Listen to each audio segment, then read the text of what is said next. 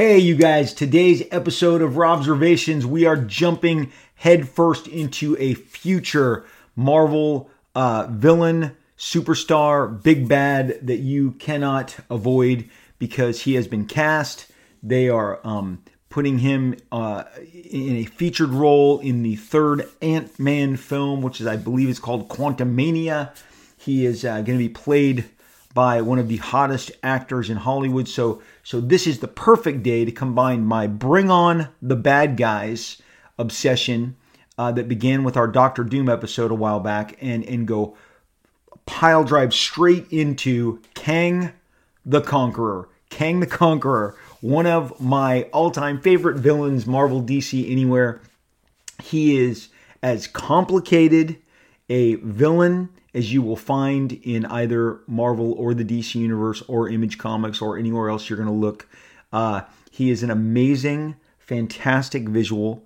He is powerful. He is ruthless, and he has obviously a killer name in Kang the Conqueror. The reason we are going to dwell so much on Kang the Conqueror today is because there's a lot to unpack. I am going to tell you what I believe is the kind of the pratfalls, the dangers of this character, as well as the strengths and why he has always been one of my most favorite characters. I will buy anything Kang the Conqueror appears in.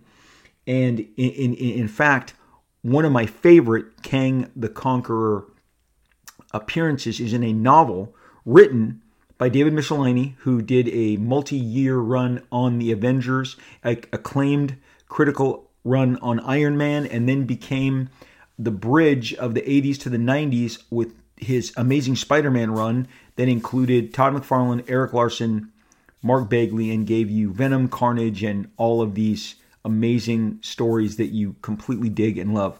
But David really hit hard in the late 70s, early 80s, and he was given one of these novels when Marvel was doing these Bantam trade novels that were everywhere in bookstores, when bookstores were much more commonplace growing up in the kind of the era of the mall era of the late 70s, early 80s, whether it was Crown Books or whatever bookseller chain, Marvel made sure that these paperbacks that they had were always front and center. They did at least 15 of them. Spider-Man, Doctor Strange, Hulk, The Avengers was an early one. I grabbed it. I read it. It prominently, Kang is the bad guy, and it is one of my favorite stories they have ever done because it was the most creative. I would adapt this thing tomorrow if I was running Marvel Comics because it is such a great source of material for an Avengers conflict with, again, what I believe is one of their top 3 or 4 villains. The Avengers has a great rogues gallery. Ultron was in my youth one of my absolute favorites just for how ruthless and unbeatable he was, and we've covered him terrorizing the Avengers several times, and mainly I've spoken of him recently as being the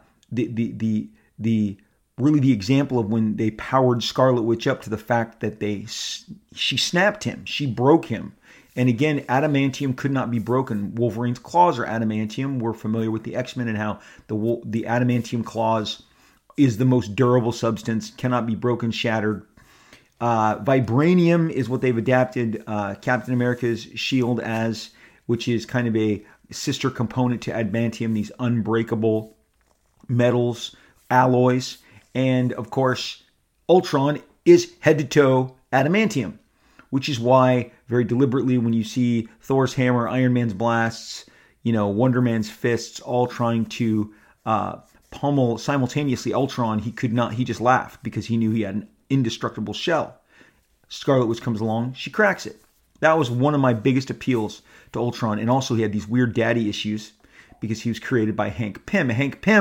Henry Pym, Dr. Henry Pym, we're going to get to him. He's very important in the grand scheme of this, given that he has all of the ties. He is the original Ant-Man.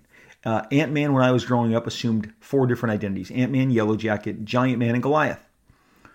Hank Pym, Henry Pym, was always changing his outfits, his identity, his costumes to go along with his technological breakthroughs. When he became Yellow Jacket, it was a more advanced version of Ant-Man. But we didn't see a movie called Yellow Jacket. We saw a movie called Ant-Man. Hank Pym, Henry Pym, is played by Michael Douglas. Ultron was originally created by Hank Pym, but they've shifted that in the MCU, and now Ultron's daddy was Tony Stark and Stark's technology. But Hank Pym, Ant-Man, have direct ties, as Michael Douglas and Paul Rudd have shared the Ant-Man history in the Marvel Universe. And again, as we've said, Jonathan Majors has been cast to portray Kang. So I get to talk about one of my favorite comic book characters, his comic book history, my favorite Kang stories. I get to tell you where Kang is super tricky. And the reason I bring up Hank Pym is we don't know what they're going to do with Kang. They may de-emphasize some of his history when they look to adapt him in the same way they did Hank Pym. Hank Pym has a much greater role in the Marvel Universe, publishing universe, the Marvel canon that I acknowledge as canon, which is the comic books. He has a much bigger role there than he has in the films. By casting him as Michael Douglas, they have given him this huge pedigree because Michael Douglas is such an accomplished actor and crosses so many generations in terms of his appeal. Michael Douglas was a TV actor when I was growing up. He was on the streets of San Francisco. He was a detective every week. He was Streets of San Francisco on Tuesday nights at 10 p.m. was a big blockbuster for ABC. And then when his movie role started taking place, he left the show. Ironically, Richard Hatch, who would go on to be Apollo on Battlestar Galactica, was his replacement until they canceled Streets of San Francisco. Michael Douglas had so much appeal that when he left, it struggled to hold on because obviously people wanted to see Michael Douglas in that role. He then goes on his 3-4 decade tear as a massive movie star. And now, as he landed in the first Ant-Man movie with this identity of Hank Pym, we as hardcore Marvel publishing fans were asked to immediately accept that, well, he's not going to be as important as he was in the Marvel Universe as yet. And maybe this changes. Again, he certainly did not create one of the Avengers' top foes in Ultron. They have completely scrubbed that. And by association, Vision. Hank Pym was responsible for the Vision and for Ultron. And again, there was a guy who was lamenting on social media to me this last week why the Simon Williams / Wonder Man persona, which was downloaded in the comics to activate and act as Vision's brainwaves, someone was bemoaning that Simon Williams needs to appear on WandaVision, and this just isn't right. And I said, look, you're probably not going to get that because they've shifted. Simon Williams has ties to Hank Pym, Henry Pym, Dr. Pym. That's P-Y-M, Dr. Pym. And they've removed that in the world that you're watching, which is the film universe, which obviously the WandaVision is an extension of. So by removing Hank Pym, attaching him to Stark, we've already kind of seen this origin. It had no Simon Williams Wonder Man component, which again, if you go into the comic books, they are simpatico. Vision, Simon Williams, Wonder Man. Seems complicated. And if you think this seems complicated, I'm just warming up. Kang the Conqueror is what we're here to talk about. I'm giving you a little bit of the prefaces along with Hank Pym. But Kang is coming in an Ant-Man movie, which presumably has Michael Douglas back as Hank Pym. And so perhaps some of all of that early Avengers history will be tapped into, but really there's no way. I will speculate a little from time to time. I try not to speculate a lot because it's rabbit holes that are exhaustive, that you can just continue to find new rabbit holes. We know for a fact Jonathan Majors will be Kang the Conqueror. If they are bringing Kang the Conqueror in, it is for one purpose. It is the only purpose that he has ever served in the comic books. There is no other purpose. If he is coming in, he is a Time Lord. He is coming in to somehow subvert time, control time, or as is inherent in his actual name, conquer time. He is a Time Lord. Kang the Conqueror, every time he has shown up in the Avengers, dating back to his first appearance in, I believe it's Avengers number 8 is when Kang the Conqueror first appeared in comic books, and he appeared in order to subvert and to conquer time, and he tangled with the Avengers. 1964 Avengers 8, I'm right on the money here. The subsequent appearances by him would become even more complicated as he was entangled with other characters, which we're going to wait till the end. We're not going to get to Kang's multiple identities. Let's deal with Kang the Conqueror and what he does. He is a Time Lord. He is always attempting to conquer the timelines or the multiple timelines. He has massive ambitions, much along the lines of the great Marvel foes. That Doctor Doom episode that I poured over, I gave you 3 different aspects of Doctor Doom. He is a sorcerer on par with Doctor Strange. He is a scientist on par with Tony Stark. In the Marvel Universe, Reed Richards is smarter than Tony Stark, so Doctor Doom only views Reed Richards as his equal. Therefore, when they do introduce Reed Richards, and they absolutely reintroduce Doctor Doom on film in the MCU rather than as a Fox property, they will absolutely establish him as this genius level, okay? So you've got the sorcerer, the super mind, the super inventor, scientist, and then the third component of Doctor Doom is he is a monarch of a nation, which gives him political power, which gives him sovereignty, okay? Kang the Conqueror is a time traveler, and he conquers in different worlds. I've read stories where he conquered the year, 3800. He conquered the 40th century, the 30th century, the 40th century, the 32nd century. He has been the conqueror of all these things. He always finds an element that leads him back to the Avengers because they are key in either opposing him or a goal that he has to overcome in order to impress his loves that spurn him. Kang is often inspired by forbidden love. It's Ravonna, Ravonna, is his initial appearances, and later, and this is what was going on when I came into comics in 1974. They were in the midst of the Celestial Madonna. Check that out. Before I knew of Madonna, the pop star, almost a decade earlier, I knew the Celestial Madonna. It was an epic tale that spanned about 2 years in the Marvel Comics. It involved Immortus, who we're going to get to, Rama-Tut, who is an Egyptian villain introduced early on in the Fantastic Four. And they're going to connect. And then we're going to go actually touch on some Doctor Doom, because Doctor Doom is involved with Kang the Conqueror. I mean, this is the most complicated character. I think it's the most complicated villain Marvel has. There's no way when you leave this, you'll be like, I'm not sure there's a more complicated villain. I just don't believe that is even possible. Rama-Tut appeared in the Fantastic Four 1 year prior to Kang the Conqueror appearing in Avengers. Rama-Tut was in the Fantastic Four, in Fantastic Four number 19, which was October 1963. Kang the Conqueror appears in September 1964, and that's where the crazy begins. But Kang the Conqueror, when he would appear and attack the Avengers, they were always either an obstacle in his path, or more importantly, something of their timeline had been compromised that directly threatened him.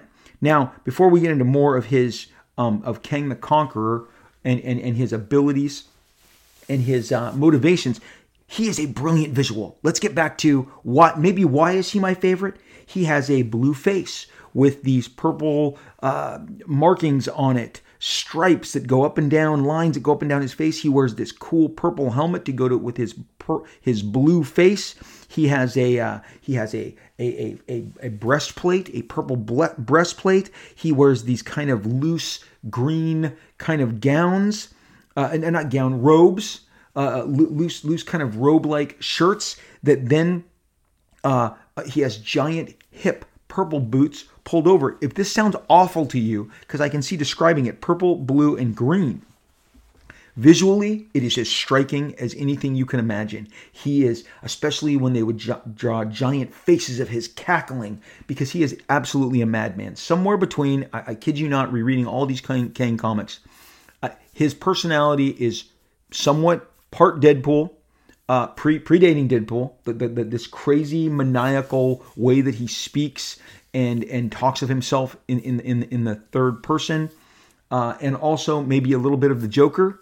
But his ambitions are cosmic and are as big as anything that Doctor Doom has ever attempted when Doctor Doom has attempted to, like, say, steal the power of Galactus via kidnapping Silver Surfer and siphoning the cosmic powers, okay? So he is amazing looking when he, often, because he's from the future, he's yelling at the Avengers via giant wall room monitors, head to toe. So you've got Thor, Iron Man, Wonder Man, and Scarlet Witch as these tiny figures reacting to this giant blue face with these purple markings again in this purple kind of circular helmet. He looks like no other character. The thing about Jack Kirby, come on, man. Rama Tut looks nothing like Kang the Conqueror, looks nothing like Mole Man, looks nothing like Doctor Doom, looks nothing like Galactus. These amazing visuals. Kang is extremely unique, speaking more to Jack Kirby's incredible design and costume sense. I'm floored by it. It is signature Kirby in a way that I can't even quite communicate, in that it's all over the place. It shouldn't come together and mash together with the baggy kind of robes and sleeves, and then these hip boots that also have kind of pinstripes on them, and this bucket. I mean, his helmet is almost like it's circular in like an underwater deep sea diving helmet that you put over yourself. And then they fasten down, when you're going to the bottom of the ocean. But that's purple and his face is blue. And when he laughs and cackles, it's just a great visual. And all of these tremendous covers that he is featured on just really impact you with what a striking visual that he is. So he is just a great looking, awesome, amazing visual, and that will always grab my attention. And the fact that he has more than often brought the Avengers completely to their knees is reason enough to engage in him. And trust me, they have gone all sorts of different places with Kang the Conqueror in regards to his ambitions and his origins. And like I said, first we need to focus on Kang and what he represents. When he first encounters the Avengers, it is to impress Ravonna, okay, the love of his life, who has spurned him, and he believes that he will use the Avengers in an effort to impress Ravonna. But guys, I think you can draw your own conclusion that doesn't happen, and it causes him to go even crazier. Later on, he decides to enter into a cosmic chess match with one of the Titans of the Marvel Universe, Grandmaster, which you've seen played by Jeff Goldblum in Thor Ragnarok, and the other Titans, the Collector. These other they have ties, tethers, connections to Thanos. So Kang had this cosmic chess game with Grandmaster, in which he would, if he wins, he would be given the power over death, because the Grandmaster could grant that to him. But he was foiled in that attempt as well. These were great stories where he was on a grand scale trying to bring the Avengers from to their knees. He would always identify as a man who originated in the 30th century. And he has come back in time to either destroy the Avengers or to use them to fulfill his means, fulfill his crazy cosmic ambitions. In the Celestial Madonna, where I think he really, in the modern day, achieved A-list status, he was after a woman that they introduced named Mantis. She has the moniker, she has the title of Celestial Madonna because she is supposed to give birth to some, cosmic child. And Kang, in this storyline, is trying to gain access to Mantis. At the same time, another version of him teams with the Avengers and able to defeat himself. So it's really the great tenets of time travel. And as a kid, he was my first big time traveling bad guy that I encountered. And so much so that when he was still trying to, because the Celestial Madonna pursuit does not end, he always makes his escape and returns later. And in this case, only about a year later, in 1975, did he return to make this one final run at gaining access to Mantis so that he could be, in control of her special cosmic child. And this is by far something that I hope they follow up on. It is my favorite, one of my absolute favorite Avengers stories in a period where the Avengers were Marvel's top book, in my opinion. What stopped the Avengers from being Marvel's top book is the royalties that were being offered on the X-Men, and all of the A-list talent then moved to the X-Books. And the Avengers suffered terribly as none of the big names worked on the Avengers for like the next 15, almost 20 years. X-Men was where if you had talent, if you could make your mark, if you could move the needle, you were going to the X-Men books and the X-Men family of books. But in the 70s, where Kang really comes into his own with, literally from 74 to 77, Kang the Conqueror is a huge presence, always kind of behind the scenes, manipulating the Avengers. And again, he has no direct ties to them. He actually has more ties to the Fantastic Four, which expands his ties to the Marvel Universe at large, which may be a reason we haven't seen him yet, and maybe the reason that he's coming in the form of, again, Jonathan Majors. I do believe that Feige will have him looking blue with this purple helmet or a facsimile thereof. Somehow, even if they do to Kang what they've done to Vision, which is kind of really up the circuitry aspect of his face, making him look more synthetic and circuitry that he is wearing on the outside, whereas in the comics he's just got a red face. He doesn't have all those wires and those intricate circuits. He's just he's simplified in the comics, but to I guess to make him more appealing in a visual live action visual sense, they add these extra elements. Whatever they do to Jonathan Majors to transform him into Kang the Conqueror, I am hoping that the blue face and the purple helmet and this color scheme is still adhered to. The weird thing with the Jonathan Majors is I wonder if he's going to play this maniacal figure. Jonathan Majors, by the way, is a ridiculously talented actor. In the last year, he hit big time in the mainstream.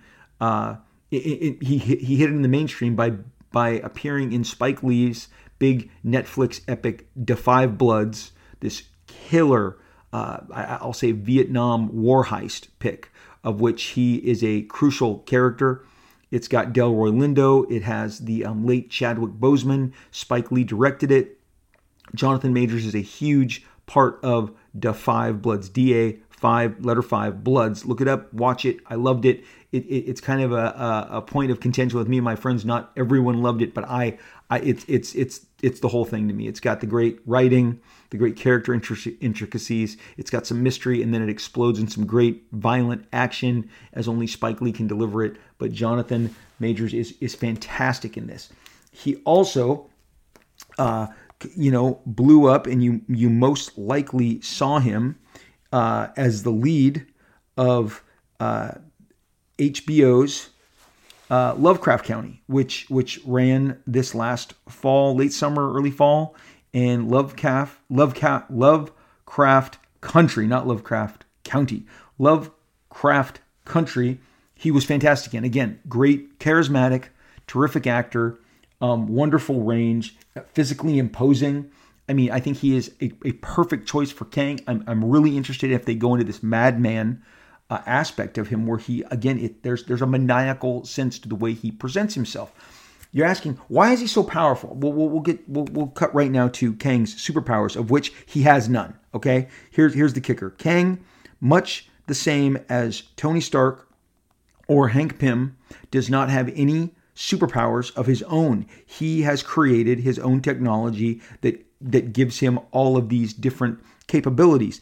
What is the most commonplace weapon that he uses against everyone is his force shields. His force shields are like, again, with Ultron, the hammer, the hexes, the Iron Man blast. They cannot seem to penetrate when he turns that force shield on, of which he can punch through, but you can't reach in and get him. It's very clever in its conceit, but he has teleportation platforms. He has laser weapons. In some instances, he commands entire armies. Okay, but he has no physical like superpowers, no superhuman ability. She's just an extraordinary mind, a genius, obviously a historical scholar, and he has a mastery of all of this futuristic technology, which he uses as weapons. So when he shows up, he always has toys that are greater than the toys that are being pitted against him, giving him a mastery. So he'll stand on his platform surrounded by his shield, barking commands to the Avengers, making them, chase him through time. And in fact, again, some of the things that he's affected, there's a famous Hulk story that Kang the Conqueror appeared in, where Hulk where Kang transports Hulk back in time to prevent the death of Bruce Banner's father, because if Bruce Banner's father dies, then the Hulk doesn't come to be. And if the Hulk doesn't come to be, then the Avengers aren't formed in the way that Kang knows them. And Kang needs the Avengers to be formed specifically as he has encountered them. Otherwise, he does not come to power. So that was a great standalone issue of The Incredible Hulk. And it involved Phantom Eagle, which is a pilot, a World War pilot, and it's just a fun story. It's one of those, the Hulk has to fight Phantom Eagle to keep his father alive, because if his father alive, then Kang's power will cease to be. So it's a great Terminator type time travel stories, and with Kang the Conqueror, the thing that I've always dug is his time travel, prowess and all of the different threats that he presents. Well, in this sequel to the Celestial Madonna story with Madonna that ran through 2 annuals, a giant size issue. I mean, Marvel committed to this. And the other reason I love these stories so much, and one of the reasons that it is not nostalgia that I love the 70s and the 80s, I'm going to go to this point one more time before we lean in hard to this sequel to the Celestial Madonna story, which unlocks all sorts of crazy aspects that I am truly hoping to one day see adapted further, because this would be a kick to see these come to life. But before I go there, remember, this stuff, the work that is produced by these guys in the 70s, Dave Cockrum, George Perez, John Byrne, Frank Miller, the names you've heard me say time and again, who are major influences on my work, major influences on my peer group's work. These guys are first ballot Hall of Fame guys in comics. The works that they produced are the works we're seeing adapted. Why are they being adapted? Because they are the cream of the crop. They are the top. Now, as Marvel does more and expands itself and has to do a TV show a week, 52 episodes, maybe a week, it seems like we're getting one Marvel show a week, like through the year now. So 52 episodes of Marvel content. They're gonna pick at all the bones. But the stuff that they launched has Jim Starlin, George Perez, John Byrne, all of the greats, Dave Cockrum, all of this stuff. Right now, WandaVision has Steve Englehart and John Byrne. They are the bedrock of everything that they're throwing at you. Obviously, Stan and Jack, Roy Thomas with the Vision. But then when we get into some of these storylines, Agatha Harkness, the stuff that I went over with you in my bonus episode, these guys, these 70s writers, man, it was no holds barred. They were doing the most avant-garde stuff. Peak TV was 30 years, 40 years away. The comic books, I've said this again, the comic books are better. Just like, the book is better. The comic books are better. Steve Englehart, he authors this sequel to both the original Celestial Madonna and this sequel, which found Thor. So you got the Thunder God along with Moondragon, who is a celestial being. She was awesome, creepy, and cool. They are having to travel to the wild, wild west. Why are they traveling to the wild, wild west? Because Kang has escaped through the timeline. He has escaped, and and the Avengers must find him before he is able to enact his new latest plan and kind of complete this takeover of the Celestial Madonna. He wants to have Mantis, and if he can't, he'll destroy everything. Well, Thor and Moondragon team with a man named Immortus, who is also part of the old school Marvel Fantastic Four Avengers, introduced in the Stan and Jack run. They are after Immortus. Says we have to prevent him from this final plan. So Immortus, who is a time traveler himself, great name, Immortus, grabs Thor and Moondragon, and they chase Kang through this time portal. And this is covered in Avengers 141, which this is the other side of the story that in my very first podcast is almost entirely dedicated to Avengers 141 and beyond, because that is where I came to know of the Squadron Supreme, the Justice League Echo that is becoming more and more important and prominent to Marvel Publishing and perhaps Marvel Cinematic Universe and beyond. But Kang escapes their he flees from them in the timeline, this extended battle where Moondragon, Thor, and Immortus are exchanging blasts. Kang is wearing his force field, and he says, "You and the Avengers have kept the Celestial Donna from me. If it takes forever, I will destroy you for it." And then he escapes through a portal, and Immortus says, "We have to travel and capture him." And this is the big twist, guys. And the cover of Avengers 142, literally as a kid, blew my mind. You're like, a lot of things blew your mind, Liefeld. That's true. Comics are the best. Comics did it often. Why do you think I'm obsessed? This stuff never stopped. So let's pause and examine where comics were in 1975, 1976. Marvel Publishing was they were continuing to publish a full line of Western comics. If you were growing up in the late 60s like I was, early 70s like I was, cowboy Western shows were everywhere.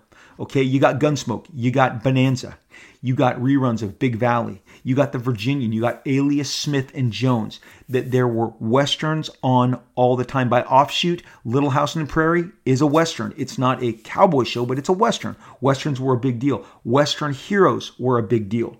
Marvel had an entire line of Western gunslingers, cowboys.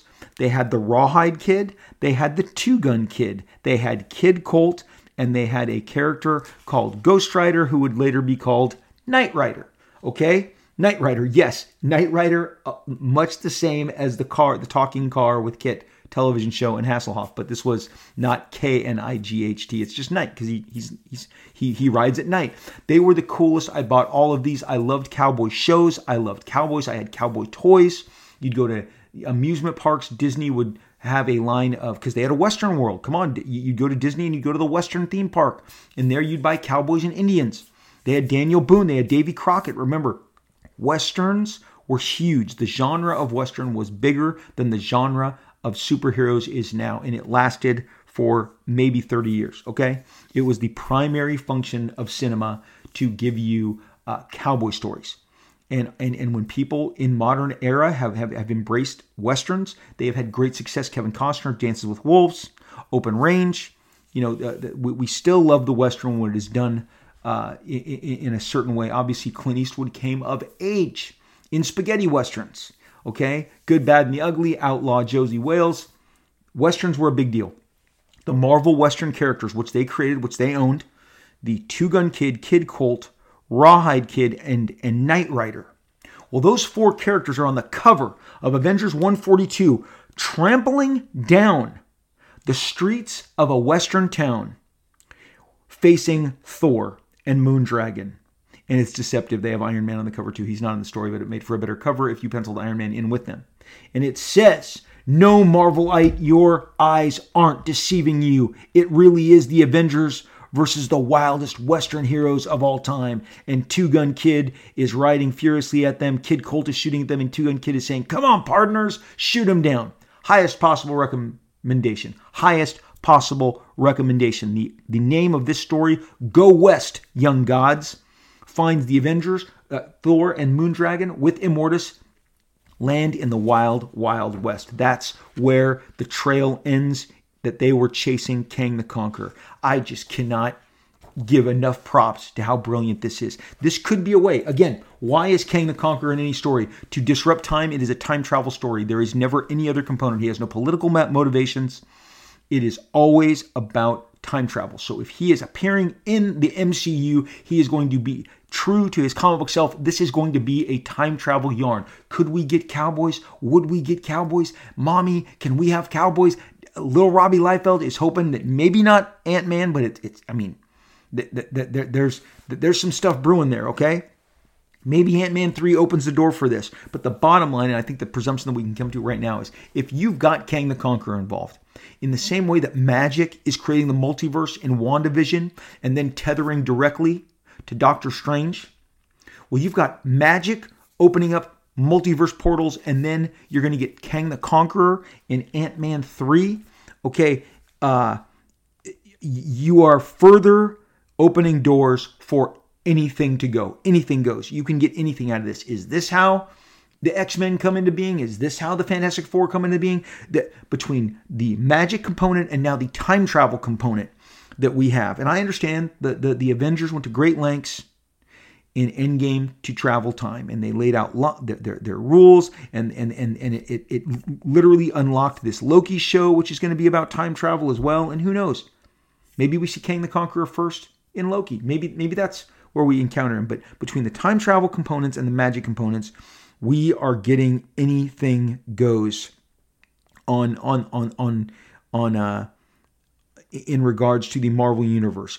I think there's nothing that isn't on the table. And why else are you doing, somebody like Kang the Conqueror? And so with Jonathan Majors showing up as Kang the Conqueror, and who knows, again, maybe it's in Loki because that's a time travel story. Maybe he then gets his big his big showcase role in Ant-Man Wasp, Quantum Mania. Quantum Mania is what Ant-Man Wasp number 3 is called. I know that maybe this may not be it, and I told you I didn't like to speculate, and I'm not really speculating here. Now I feel like I'm wishing upon a star. These Marvel Western heroes are fantastic. Go West, Young Gods is Avengers 142, where Thor and Moondragon realized they could wipe out these cowboy characters in a minute because Thor has the powers of a god. But Immortus informs them who they are facing. Thor decides to bring down the lightning and the storm and show his powers, but they all eventually agree in a kind of 3-page meet cute where all 4 of them have their guns on Thor and Moondragon and Immortus. They agree to stand down and cooperate. Hawkeye is seen as being in this western town because he decided to follow Thor and Moondragon on a time platform in Avengers Mansion. He also engaged Kang and fell with Kang through to this time, confirming that Kang was dropped off here in the West. They have already befriended Hawkeye, who is in the western town in a hotel room and has his bow and arrow. His shirt is off. He's adopting a different look now that he's in the Wild Wild West with the Two-Gun Kid, Kid Colt, the Rawhide Kid, and Knight Rider. So he confirms Kang's here. Well, what do?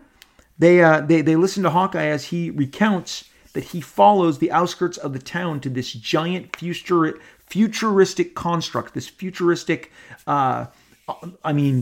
construct is the right word, maybe kind of a futuristic castle that Kang has erected on the outskirts of this western town. And so they then discover with the cowboy characters how they are possibly going to enter Kang's palace and gain access. And so we now get the cowboy heroes involved in a way that they're going to gain access into Kang's palace, and they do so by dressing up as kind of traitors, traders, like that. None of them look. They don disguises, and they wander through the western town to the entrance upon which Kang allows them entrance. The doors are open. He is watching from his monitors. Kang loves nothing more than observing things from his monitors. It is the number one thing that he has done in the history of being Kang the Conqueror is he watches things from his monitor. So they enter. Now this is Hawkeye, Thor, Moondragon, and my favorite of all the Western guys, Two-Gun Kid. Two-Gun Kid's my favorite. They enter in these disguises. They have beards. Moondragon is dressed like a man because she's already bald to begin with, so she's dressed like a man. And again, they gain access because Kang allows them to come in. And they then, when the big monitor turns on and they are confronted by Kang, who's on a giant monitor, once they are inside the construct, Kang tells them, look, I know who you are. I know you're the Avengers. That's why I let you in. And you are going to feel the taste of my revenge, and it is going to be sweet. And Moondragon says, revenge time, Lord? Revenge for allowing the course of history and events to proceed exactly as it was intended? Well, he's not having this, okay? So Kang immediately, upon them revealing themselves to be who they are behind their, robes and their cowboy jackets and coats, he sends them all into this free fall, which looks to be a free fall through like a time kind of dimension. And when they land, they are facing a giant monster.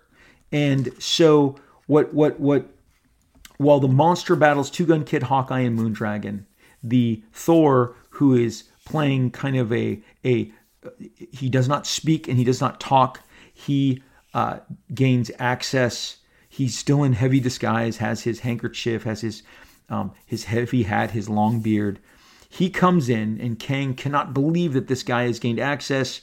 This is back when Thor had his alter identity as Don Blake. This is who he is. This is Don Blake in disguise, not Thor in disguise, because he's slight, he's big. That's why Kang doesn't recognize him. He transforms into Thor. He takes the battle to him, but who turns on his super force shield but Kang, who is knocked around in his force shield by Thor, who is pounding on him with his hammer. But Kang is safe and continues to brag that his protective shield is made of a greater science than anything he can throw at him. But in order to stave off the relentless battle from Thor and his hammer, he overloads his suit that is generating the protective field, increases the amount of the frequency and the power in order to protect himself from Thor's singular battle that goes on for several pages, and he disperses himself. He rips himself apart, which scatters across the timeline. At which point Immortus appears to them, because it's very dramatic. George Perez, by the way, if I didn't say, drew this issue. Again, come on, George is the best. The depiction of this is fantastic as Kang is completely ripped apart. It looks like he's turning into, he's stretching and morphing until he completely rips apart under what appears to be like a sonic effect. Immortus then appears and says, hear my words, because I will only speak them once. Ramatut suffered after his period with you, the Avengers. It came to him that despite his excellent intentions, his quest to undo the wrongs he had wrought as Kang had only resulted in the Conqueror strengthening. The Pharaoh had erred. Ramatut is a pharaoh, created by Stan and Jack. Time-traveling pharaoh, no less. Thus, after returning from the land of Limbo to his Egypt, he devoted himself entirely to a further understanding and to become the final master of time. Neither he nor Kang knew of this when they knew you, for Immortus was their last identity. Immortus is talking to them. Immortus, me, this giant floating head talking to you. But since the last day I took this name, I have worked subtly, but increasingly, to bring about an ending to this menace. Kang no longer exists. Ramatut will never come to be. Neither shall I, Immortus, exist. And then Moondragon is crying, and at the end, the last panel says, Tombstone, Arizona, 1873, today and forever, there is one less God. And they put a pin in it. And that is how Kang was defeated for years to come. He didn't appear in the Avengers for quite some time. They really did kind of let him go. It was this culmination in this, like I said, multi-year long epic where he was pursuing through time. His younger self was teaming with the Avengers to battle his older self. And what is Ramatut? What is Immortus? I did not want to really get into this. This is the reason not to do a Kang the Conqueror storyline. But Kang the Conqueror, again, has these giant ambitions. In this story, he hid in the Wild Wild West. It was a way to team up the Avengers, or some of the most popular Avengers, with Marvel's most popular Western characters. It was a visual thrill. For 2 issues, you had Kid Colt, Rawhide Kid, Knight Rider, and Two Gun Kid all teaming up with Thor, Hawkeye, and Moondragon. And it's a blast. It's just amazing to see, because the Marvel Western characters are fantastic. They deserve to be revisited. They deserve to get a greater role in animation, video games, movies, whatever. But this final battle taking place in the Wild West, where Kang had hid himself, and the great juxtaposition of the Tombstone Wild Wild West and this giant futuristic construct, which is, I guess, Kang's citadel. And this final battle that takes place where Kang ultimately destroys himself, they finally kind of sealed the deal and put the ending to this giant saga. Following the end of this Kang storyline, again, as I mentioned, he is gone for quite some time until he appears as the face of this David Michelinie novel in 1979 called, and I love this title, The Man Who Stole Tomorrow. For 111 pages of this novel, Kang does not appear, and it's only about a 200-page story. The Avengers are attacked by this giant 12-foot polar bear. That has kind of a mystical field around it. It attacks the mansion. It just hands them their asses collectively, defeats all of them. Thor, Iron Man, Cap, the Beast, Scarlet Witch. And once they all fall, the bear dissipates, and there is an old Eskimo man. And around his neck is this ornate, kind of this techno necklace with these different bulbs. And you see that as he touches each bulb, a different color comes up. And he, it turns out, has been summoning this. We think it's mystical, but now you find it's semi-technological. He is summoning this giant bear. Well, he leaves the Avengers, but he takes Captain America with him. The Avengers then have to fly back to Alaska to locate this ancient Alaskan shaman who is going to kill Captain America. This is the group of Alaskans who found Captain America in ice back in Avengers number 4, when the Captain America is brought into the Marvel Universe, when Joe Simon and Jack Kirby's Captain America is reintroduced.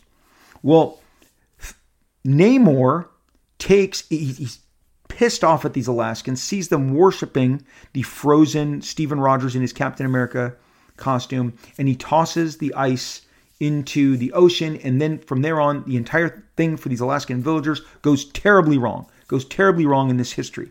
And they blame the fact that Namor's desecration of Captain America and throwing him back into the water where the Avengers would find him in their submarine. Okay, this is how the story played out in the comic books. The Alaskans, all of them suffered for all these years. Their tribe suffered, they died off, they got diseased.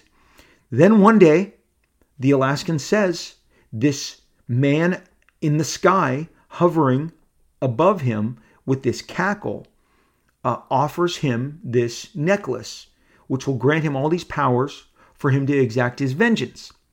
And once they've defeated the bear and they've defeated the man, and they had to get the necklace away from him. It was so powerful in what it could conjure and the power that it was emanating against the Avengers.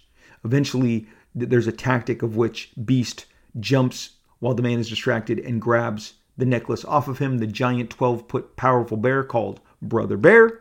Brother Bear is dissipated, and that's when they get the confession out of the Alaskan man that this man appeared out of nowhere, gave him this necklace, and told him exactly how to use it and who to use it against.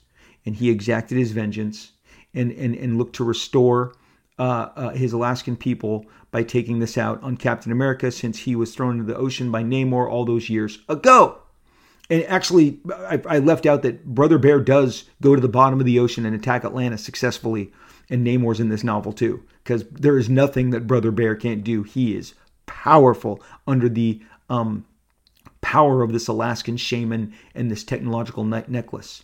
Once the man explains to the Avengers who gave them this in great detail, the blue face, the purple helmet, they know it's Kang the Conqueror. Iron Man figures that he can use a sequence in the necklace to transport them to Kang's time, where they go to the 40th century and uncover Kang and his plan to conquer each and every timeline, century by century. And when he discovers the Avengers are onto him, and again, there's the 40th century, everything is made of plastic. Everyone is wearing plastic. Plastic is a currency. This is 1979. It was fascinating to read. People are wearing plastic clothing. They have plastic necklaces, plastic jewelry. They're a society out of sorts. They're kind of extremely dim-witted and stupid. And maybe that was a precursor for what everything that we would see in science fiction to come. And the thing is that when they finally confront Kang, he laughs it off and says, "I was just doing that as a joke. I was going through the timeline. I saw these silly Alaskans. I gave it to him, never thinking it would pull him off." He restores Cap because Cap is compromised by the damage that has done the shaman has done to Cap. That's the number one reason they went back in time to encounter Kang. Kang immediately restores Cap, tells them to hurry on their way. Sorry that he bothered them. He never ever thought that this was going to happen. It's very flippant. It's very Deadpool in the way that he talks to them. Again, clearly an early influence. And somewhere between Joker and Deadpool with a technologically, powerful, this most technologically powerful villain with this whimsical, maniacal personality. Well, Iron Man figures something's up. He knows that Kang would never just completely comply with them and then send them on their merry way. All of these buildings have Kang on the building. That's what I was going to say. It's like a plastic Las Vegas, this city that they encounter in the future, on Earth no less. And then a couple of these druggy teenagers confess to them what Kang had told them he was going to do, which is the conquer each century, one by one, and that they have been conquered. He has, in fact, conquered them. And he did so by crashing them with this convergence of timelines. And what happens immediately after, because now Kang realizes the Avengers are onto him in this novel, World War II biplanes, people from the Salem witch trials, Plymouth Pilgrims, cavemen, and most importantly, you've got Civil War battalions, and most importantly, Tyrannosaurus Rex and pterodactyls attack. Dinosaurs crash. And so the Avengers are battling all of these things simultaneously in order to reach Kang and defeat him. Once again, it's a showdown of technologies, but ultimately they are able to best Kang, who is defeated, and much like he is in this Western novel, he is dissipated, and they believe that they have taken care of him and restored him. And the reason that I love this so much is there's no Ramatut, there's no Immortus. I've been denying this. I've been punting this down the podcast. I don't want to really embrace this, but I think it is a great, it's kind of a series of mistakes upon mistakes upon mistakes that Marvel perhaps regrets going as far as back as Stan and Jack, and I'll tell you why. Last year, Marvel Comics in 2020, they reprinted a bunch of their pinups in a handsome hardcover called Marvel Masterwork Pinups, and it was part of their 80th anniversary celebration. And if I go to early in the book, they've got all the early Stan Lee, Jack Kirby pinups that they did. There's great Steve Ditko stuff in here, some John Romita Sr., but most of these are from different annuals and all the different pinups where Jack would just do 20 pages worth of pinups. You get several of those issues, and now you've got this 200-page coffee table book. A gallery of Fantastic Four's most famous foes, okay? Ramatut. It's a pharaoh with a laser gun, okay? It's a pharaoh with a laser gun. It's a killer Jack Kirby illustration, but let me read this to you. Stan wrote this. He is credited as the writer. The art is by Jack Kirby and Chick Stone. It is futuristic pharaoh. That is who Ramatut looks like. He looks like Yul Brynner in the Ten Commandments if Yul Brynner had a laser weapon like Han Solo's sidearm in Star Wars. If you can, here's the description of Ramatut, the pharaoh of the future. If you can figure old Ramatut out, you're better than we are. He came from the future, landed in the past, and claimed to be a descendant of Doc Doom. However, as you'll see in this issue, we're not sure if he's related to Darlin Doc or if due to some strange quirk of relativity, he is Dr. Doom himself. Well, let me put that down. And let me go back miraculously to a few weeks ago when we covered Dr. Doom. Okay?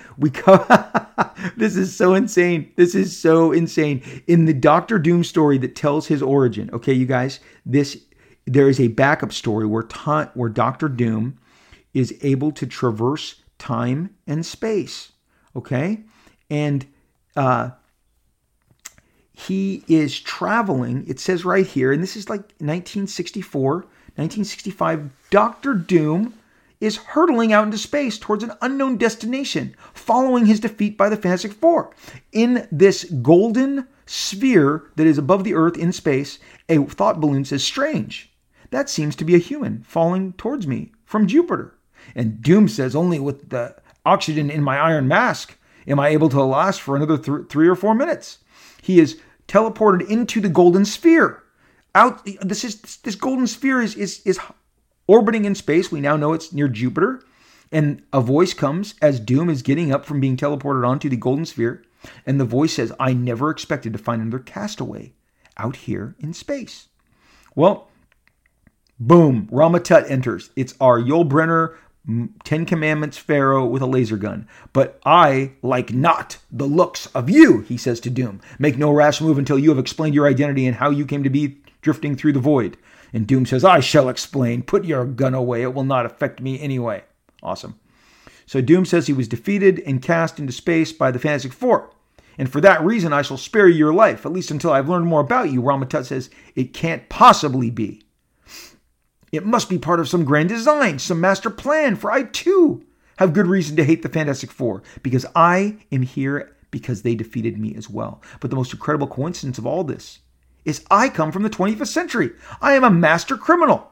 I have committed crimes in many centuries using the time machine which I stole, which was supposed to have been invented by my great ancestor, Dr. Doom. He's saying this to Dr. Doom. He says, when the FF defeated me, I lived 1,000 years in the past, known as the Pharaoh Rama-Tut. It was they who made me flee, and I have been drifting in space ever since. And Doom then says, wait, it was I who built this time travel machine? What if I am not your ancestor? What if I myself went to the future? This is Dr. Doom talking. What if you are me? What if Rama-Tut and Dr. Doom are the same man? And Rama-Tut says, you mean you have traveled to the 25th century? Took my name and might actually be me? And then Doom says, or perhaps they're facing each other, bewildered by each other, or perhaps during one of your trips to the past, you became the gypsy who would become Dr. Doom.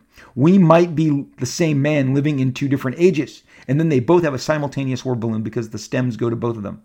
So they're talking simultaneously. But if we're both the same man, how can we coexist at the same moment in eternity? If this sounds like a bit out of Austin Powers, you're not alone. This could be Michael Myers, looking at Michael Myers saying this stuff. But it's Stan and Jack, baby. And so then Rama-Tut says, time is one of the greatest mysteries in life. Even the great 20th century scientist Einstein, I believe his name could not completely solve the enigma. Although he came close with his theory of relativity, we have been a more pressing problem. Working together, we will defeat the Fantastic Four. Doom says, no, we dare not attack them together. We are one and the same. If either of us is slain, then the other will perish. You cannot live in the future if you are slain in the past, and I cannot live in the present if I die, if my other self dies at the same moment in eternity. So they are now plotting how they are going to work together to beat Reed Richards. Okay, but the moral, the juice of this story is that we have just been told that the futuristic pharaoh from the 25th century is running around in a time machine that Dr. Doom built until Dr. Doom says, yeah, man, I haven't built that yet, and I don't think that's the case. I think you're me. And then they open that up. Well, guess what? They both, in the history of Marvel Comics, evolve and become Kang the Conqueror. Is your head spinning? It should. It is my least favorite part of this entire character. It's the head spinning aspect of Kang the Conqueror, because they literally include the fact that he has been both respective future and past selves. And he has been Rama-Tut. His aliases are Rama-Tut, Immortus, and the Scarlet Centurion. But Rama-Tut is now also claiming to be a descendant, if not, in fact, the exact persona of Dr. Doom. And so the way, I think Marvel, ultimately, the reason that Steve Englehart story happens is because they were like, we're in over our head here. And we have established way too many identities for this guy. How can he be all of these things at once? So Immortus is the later incarnation of Kang.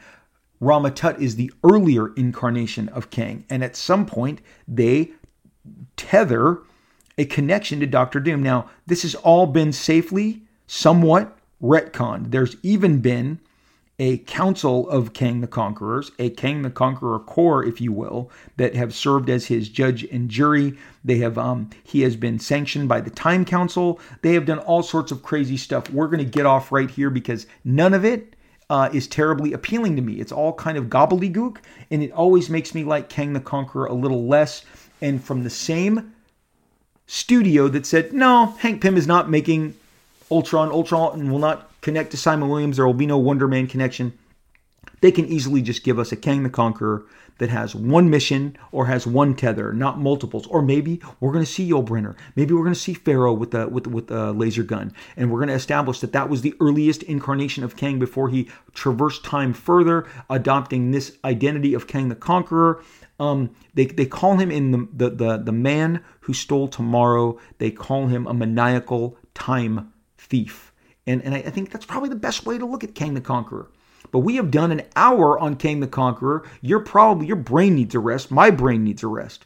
He's a Time Lord. He traverses through time. He sees celestial Madonnas who are supposed to give birth to cosmic beings and wants to desperately marry them. And then when they resist, he kills people. He killed some Avengers, swordsmen, okay? And other versions of himself team up against himself. The guy is a veritable one-man multiverse in and of himself. That stuff I just read you, that is Fantastic Four canon, with Rama-Tut Space Pharaoh in his time travel machine that he picked up Doctor Doom, who was floating near Jupiter, and they both hypothesize how they are the same, one and the same.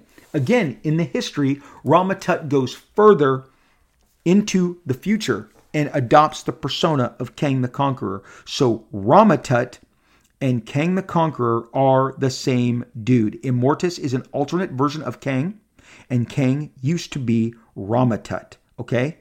Rama-Tut was Kang's original alias. He retires as Kang the Conqueror, returns only to the Rama-Tut identity occasionally, and in order to defeat himself in the Celestial Madonna storyline, okay?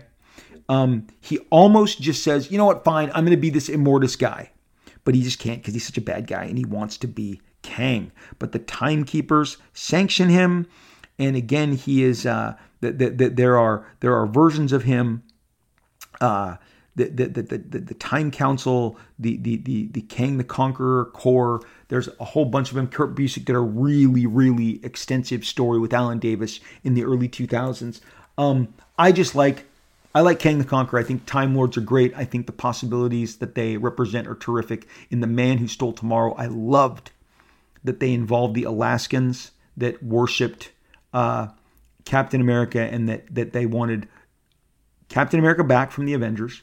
And then he goes back down to Atlantis and assaults Namor, and then all the Avengers have to work together to get that damn technologically superior necklace off of him, which for 111 pages, he is owning the Avengers. They then use that to go to the 30th century to confront Kang, who is trying to defeat each century one by one until, as the one lady says in the book, he will conquer literally be the conqueror of every century and be the conqueror of all time and space, be the ruler of all time and space, which is, I guess, bigger than humanity, okay? You're ruling entire timelines. So Kang has big ambitions. He should be a great character. I have no idea what they're going to do with him in the MCU, but continue where I started. If he's coming into the story, it is a massive time travel story. Could he be as big as Thanos? Could he be as big a figure? I believe he could. He has played a major role in the history of the Avengers and the Fantastic Four. I told you he even took over an issue of Hulk, where he needed Hulk to keep his own father alive. Otherwise, Hulk would not come to be, which would affect Kang himself. He's a heavy hitter. He's an A-list villain. He's a visual treat, delight. He has all sorts of technological tools and abilities, because that's when you come from centuries ahead of us, you have access to way more information, way more technology. I even used him in a Cable Prophet crossover that I did in 1996 as a result of Heroes Reborn when we got licenses. When I got Cable and Prophet, two of my creations together from two separate publishers, Cable, Marvel, and Prophet from my publication at Maximum Press, I immediately enlisted Kang the Conqueror to battle them. That is how much I love him and prefer him, and I think he's going to have a major impact. I don't think he's they didn't get Jonathan Majors to do a minor play here. I think this is a big move. I think this is a potential big-time Thanos move. I believe that both Thanos and Doctor Doom are Kang and Doctor Doom are the most important bad guys coming into view in the Marvel Universe.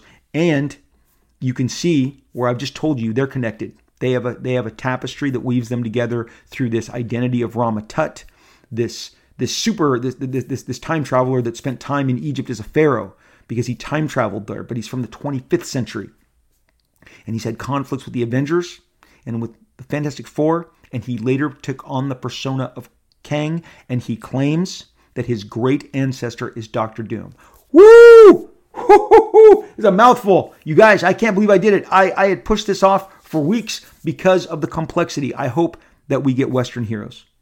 We're going to wrap up here. I literally hope we get the Western heroes. I need to see this. I need Kang to open all the doorways so that when I'm in my 60s and starting to drool and things on my body are starting to numb, that I can truly enjoy, all of the time travel and all of the different periods of the Marvel Comics history. And they'll be casting actors who are kids right now to play these cowboys. It'll be a new level of young guns in the Marvel Universe. Whoever the Emilio Estevez or the Kiefer Sutherland of, that time will be, they will be cast to be these kick-ass cowboy characters. I'm hoping, I'm crossing my fingers. To wrap up with the marketplace today, I get questions from you guys. You guys ask me about signatures. The signature market is heating up. You've seen it in the last, Stan Lee really opened it up in the last decade. Signatures, comic book signatures. Somebody said, what signatures do you get? In the comic book marketplace, get signatures of characters, of creators who created the characters. I want Robert Kirkman to sign my Walking Dead and my Invincibles, not my copies of Jubilee that he did or his Captain America run. And if it's going to cost me, that's fine. You guys, I've been to these sports shows. I've seen 20 different Raiders from Jim Plunkett on down, all charge different. Jerry Rice, because he was a Raider, he charges in the 300 range. I've seen Shaquille O'Neal, 200 for a jersey, 300 for a sneaker, 400 for a basketball, or reverse it. Maybe it's 400 for the sneaker, 300 for the jersey, and 200 for the basketball. Shaquille O'Neal, last time I looked, he has millions and millions and millions and millions of dollars, as do most of these giant sports athletes who, if you want access to their signature, are going to charge you a premium. I believe comic book creators are a great investment. I believe their signatures are great investments. Would I want Todd's signature on the first appearance of Venom? I would. I absolutely would. Dave Michelini, the same. I believe that when you get the creator's signature, that matters the most. My Stan Lee comics have Stan sign my Spider-Mans, my Fantastic Fours, the ones that introduced Black Panther, the Inhumans, Silver Surfer. That's the stuff that I was most interested in getting Stan Lee to sign. And when I have gone to Neil Adams, I have paid Neil Adams whatever he's asking because I want him to sign my Ra's al Ghul, my Ms. Mystic, okay? Stuff that I know that he created. I invest in the signatures. I feel it's the best investment rather than getting so-and-so who did a Superman story. The guys who created Superman, they're not available to us. They're long past. The guys who created Batman are long past, obviously. But I pursue the guys who created the characters. That's where my interest lies. I have Roy Thomas sign Conan #1, my Vision, the first appearance of the Vision. That's how I connect signatures. You may just want to get everything signed by whomever it is, your favorite penciler who drew your favorite comic. My favorite Spider-Man comic was not drawn by Steve Ditko. It was not written by Stan Lee. I've said this repeatedly. Len Wein, Roy Thomas, Gil Kane, those are the guys that did my favorite Spider-Man stories. But there is no Spider-Man without Stan Lee. And had Jack been alive, for me to recognize, I would have had him sign a whole bunch of stuff. But when I hung out with Jack, I didn't have him sign anything on any occasion, at any conventions or any visits to his house, other than the artwork that I purchased from him. But certainly, in retrospect, I wish I had him sign all my earlier Fantastic Four, X-Men, all that stuff. That's how I draw a direct line. I go after the creators of the characters, the people who are the creators of those characters. That's the signatures I want. That's the stuff that I value the absolute most. So do I buy signatures? I do. Do I trade for them? I have. Will I continue to? Absolutely. Are there many more that I have to hunt down? I kind of have the stuff that I want. Do I have Kevin Eastman's signature on turtle stuff? I do. He made the turtles. And so when I am able to secure it. Is it my great regret that I never had Steve Ditko sign anything? I never had any access to him. Otherwise, you bet your bottom dollar I would have. So the marketplace today, we're doing this quick. I get inundated with signature questions. I believe my signature is valuable. I believe the creators' signatures are valuable. I believe if Shaquille O'Neal signing your basketball is of value, then my signature and the signature of Robert Kirkman, and of course that of Stan Lee and of Todd McFarlane, I believe those signatures are of value. So that is where I stand. That is a quick market watch. But today was complicated. Kang the Conqueror. Woo! I am going to go lay down. I am going to get some rest. My head hurts. Kang the Conqueror, Rama-Tut, Dr. Doom, Immortus. That is one packed candy bar, okay? That's got like nuts, pretzels, chocolate, and chewy nougat. N-U-G-A-T. They used to put it in everything. It was chewy. N-U-G-A-T. So anyway, guys, woo! This was a chore. There is a reason I had to work up to Kang the Conqueror. I've done it. We'll revisit it when it all comes together. Please just find me on social media. Hang out with me there. I am on Twitter at Robert Liefeld, on Instagram at Rob Liefeld. I am all over Facebook. I'm all over social media. I'm easy to access. I love talking to you guys. Take care of yourselves, okay? You guys need to stay safe and be good to each other. Be good to yourself. Stay out of trouble. And we're going to talk again real soon.